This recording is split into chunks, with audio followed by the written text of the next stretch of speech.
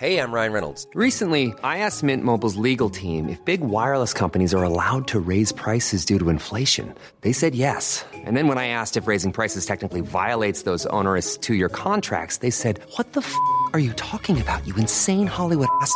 So to recap, we're cutting the price of Mint Unlimited from $30 a month to just $15 a month. Give it a try at mintmobile.com/switch. $45 up front for 3 months plus taxes and fees. Promo rate for new customers for limited time. Unlimited more than 40 gigabytes per month. Slows full terms at mintmobile.com. On a fine, crisp morning last December, Sally Round went for a stroll with him around Redbank, his home in Central Otago, where grapes are grown for his label Two Paddocks. Mike Wing, his viticulturalist, was also there, checking on the canopy, which was lush and full as the vineyard readied itself for summer. Sir Sam told Sally he'd just got back from Brisbane. It was sulky and tropical, and and now we're in this nice dry Central Otago climb, and I'm really enjoying being back. I was doing my day job up there, it was guns and getting shot and stuff like that, and now I'm back among these peaceful vines, and I couldn't be happier. What a contrast. Indeed, yeah. What are you working on at the moment?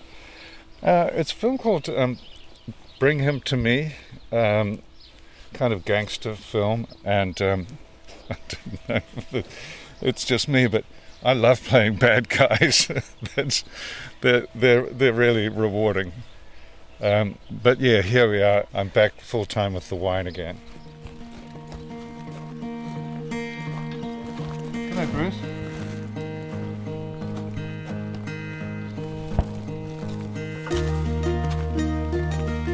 And we're walking through a bit of an orchard here at the moment. Yes. Tell me about it. So we've got cherries and plums, and those chestnuts that you see roasting on the streets in London. That remind me of Charles Dickens. I've actually got some quite extensive cherry orchards next door, but this is apricots and stuff I like to eat, and I make jam at Christmas time. And I've got a veggie garden over there. Everything's organic here, and you can hear the birds enjoying themselves as a result.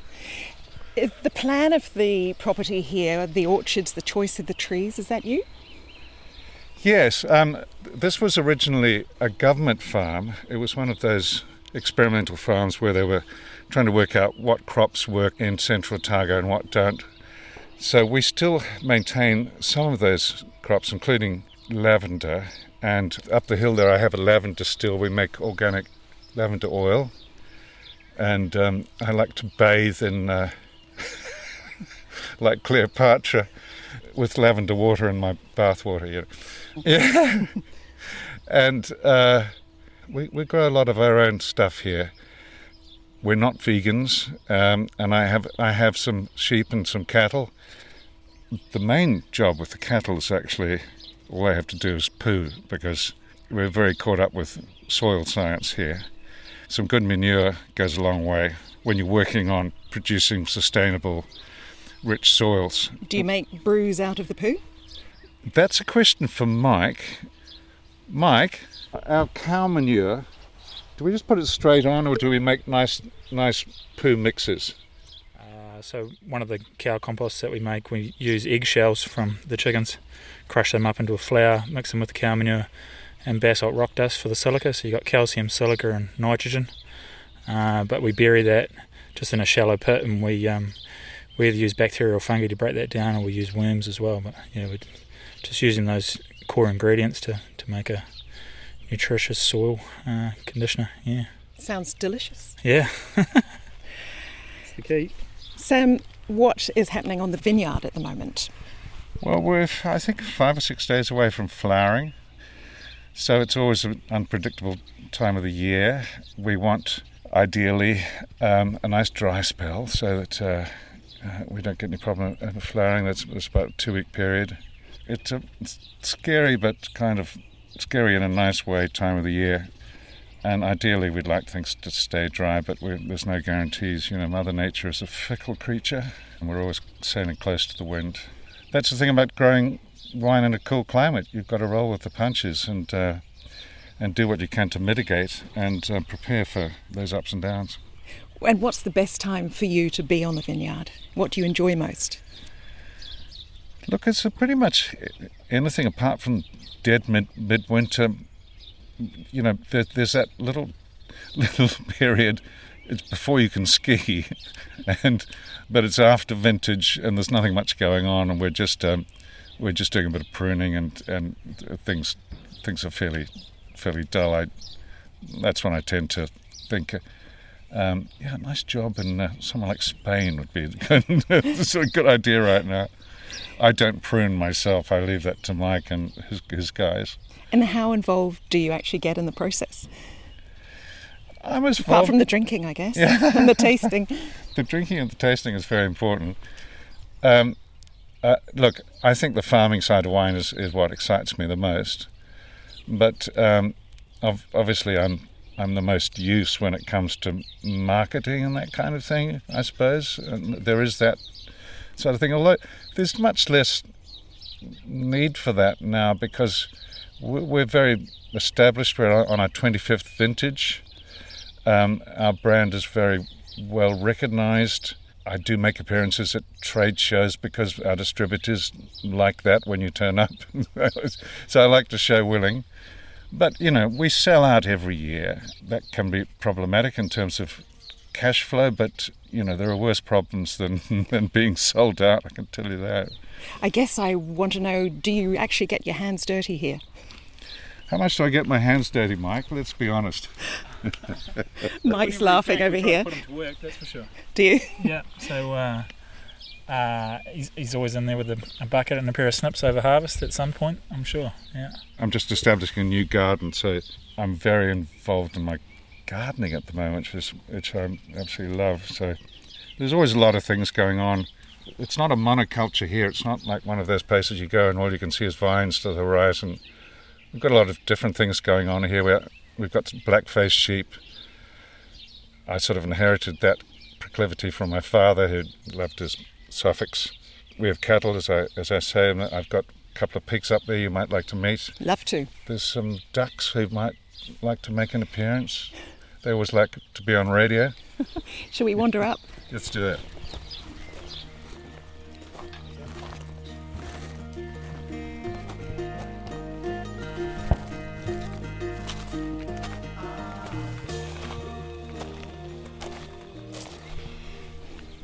This is real Central Otago country. I mean, we're physically about as far away from the sea as you can be in New Zealand. So surrounding us are those bare Otago hills, and we like to keep it that way.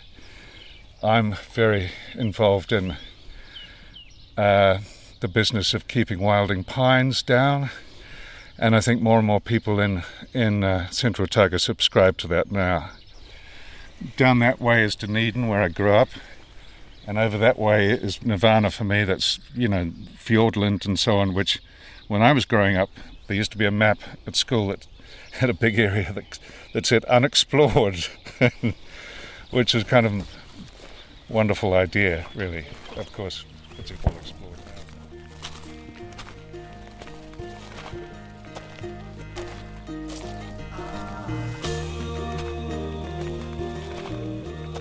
Pinot Noir is a real passion of yours. How did that come about?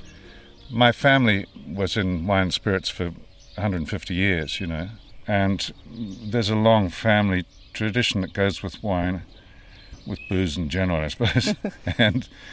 But my particular interest in Pinot Noir actually started with another friend and mentor, James Mason, who introduced me to Burgundy in 1979. I'd never drunk anything like this. He opened this great bottle. It was at Charlie Chaplin's favourite restaurant, oddly enough, and it was like nothing I'd ever tasted before.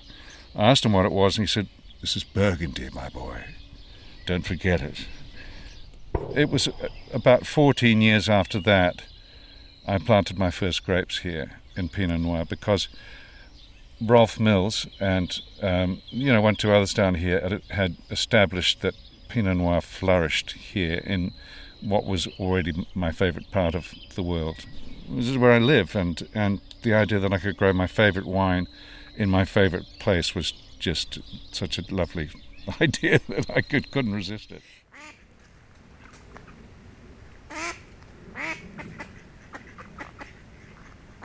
We're looking out over a lake at the moment. This is our dam. It's probably, I don't know, what do you think, a couple of acres? This was established before I got here. These are Peking ducks, so I go crispy when I walk past, and they hardly flinch because they know I'm a softie. No, they're all my pets, and I love them. That's Kylie Minogue there, and Magda Shabansky, and Jane Kennedy is the other one. Does she like having a duck named after her? Does she know she has a duck named after her? You know, all sorts of people have had things named after them. I haven't had any blowback from that.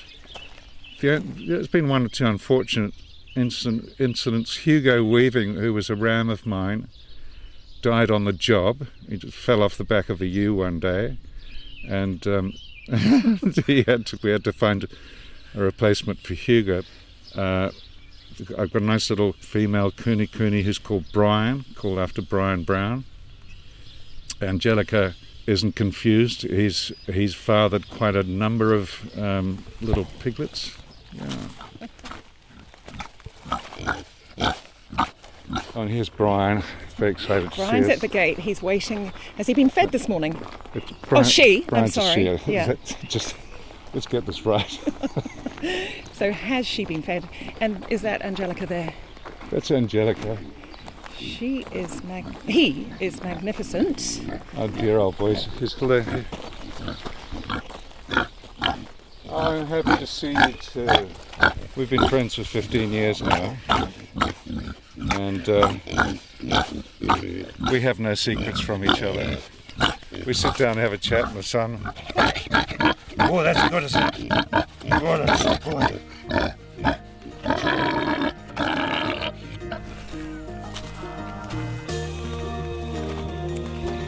Let's come and see some of the native plantings, shall we?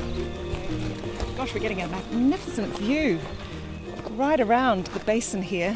And you've got vineyards in 3 different valleys in the region. Yeah, substantially Central Otago has 3 big valleys. Got the Alexandra Basin, the Cromwell Basin, and then Gippsland Valley. So we're right in the middle of the Alex Basin here, and we can see as far as St Bathans, those blue remembered hills over there. Graham Sidney's probably painting something over there as we speak. And you can see our Pinot across that hillside there. Just behind these trees is our first Riesling paddock. And then down by the gate is the more recent Riesling. Does the wine come from single vineyards or is it being blended? We do both. We'll make a 2 paddocks blend. We balance different vineyards against each other. And then in a particular year, if one vineyard speaks to us and says, I've had a really good time this year, we'll make a very limited single vineyard from that, 150 cases perhaps. What characteristics does the geology of this land bring to your wine? Well, first of all, it's climate, and then it's soil. Nick Mills over at Ripon, he's a big believer in schist soils. You know how schist glints in the sun? And he thinks that perhaps that contributes to that special thing that Central Otago has. But that's a question for Mike as well.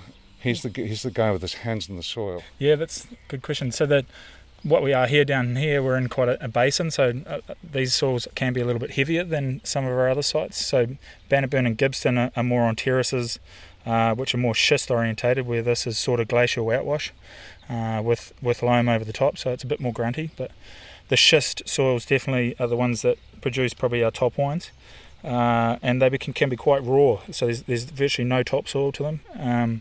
So it's a real challenge there to try and make sure we got the right cover crop mix and we're producing enough nutrient via that to be able to feed the plants sustainably. Building soil, making sure the soil's lively and cycling, and then the vines will do well and the fruit will be complex. And what are the advantages of having several different vineyards around here in the 3 different valleys? Definitely one of the advantages is that the growth stages are always different, so we can move our gang of employees from one vineyard to the next, and they're all at different stages. So by the time we get round to Gibbston, which is the latest of the sites, we're getting back to the Alexandra vineyards, which tend to be the first ones to tee off. So it's a nice cycle to be able to move from block to block and just get everything done. They all throw up their different challenges, and if we get hail in Alexandra, we don't get it in Bannockburn. If we get a bad frost in Gibbston, we don't get it in Bannockburn. But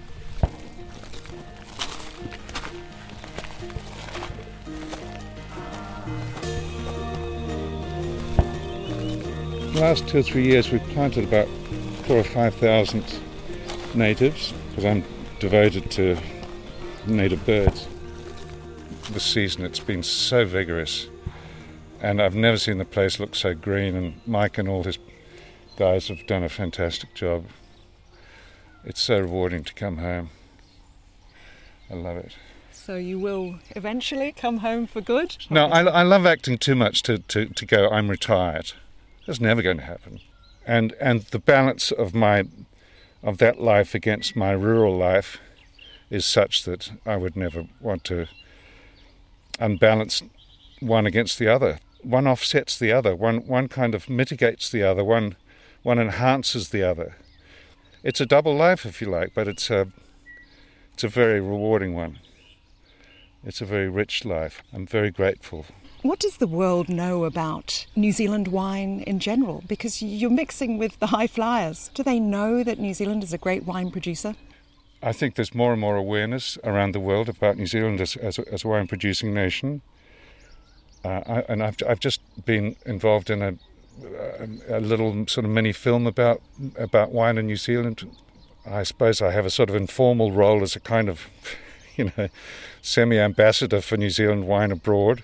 And I enjoy that. It's part of my function, I suppose. Yeah. And there are some high-profile vineyard proprietors around here. That must all help with the marketing of Central Otago wines in particular.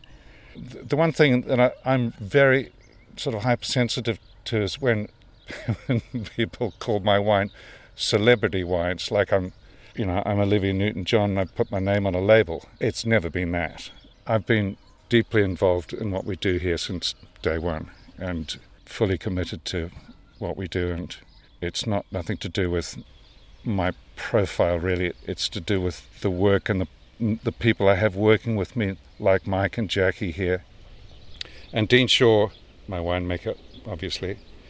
He's very involved with Mike. They come and wander around the place and mutter things at each other that are above and beyond me.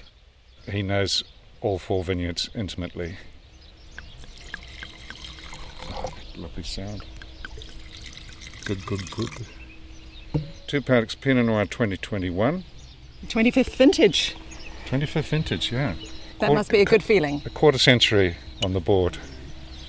That's a really good example of Central Otago and what we do. Look, it's a balance of Gibbston, Bannockburn and Alexandra, and all these strengths that go into it. So we're getting a little bit of forest floor. There's some ripe fruit there. It's brooding a little bit. Lovely integrated tannin profile with some great length and good finish. I think we're well prepared for the future. I'm touching wood now, of course. I'm touching a used wine barrel. We like to taste our wine out. Everything, the 22 is still in the barrel, and that's looking wonderful. We're all a team and we all know where we're going, and we're brimming with confidence. But then again, we're New Zealanders, so we're not full of ourselves, okay? Sir Sam Neill and Mike Wing on Redbank Vineyard in Central Otago. That feature from our archive was first broadcast in December last year. Botox Cosmetic, out of botulinum toxin A, FDA approved for over 20 years. So, talk to your specialist to see if Botox Cosmetic is right for you. For full prescribing information, including boxed warning, visit BotoxCosmetic.com or call 877-351-0300. Remember to ask for Botox Cosmetic by name. To see for yourself and learn more, visit BotoxCosmetic.com. That's BotoxCosmetic.com.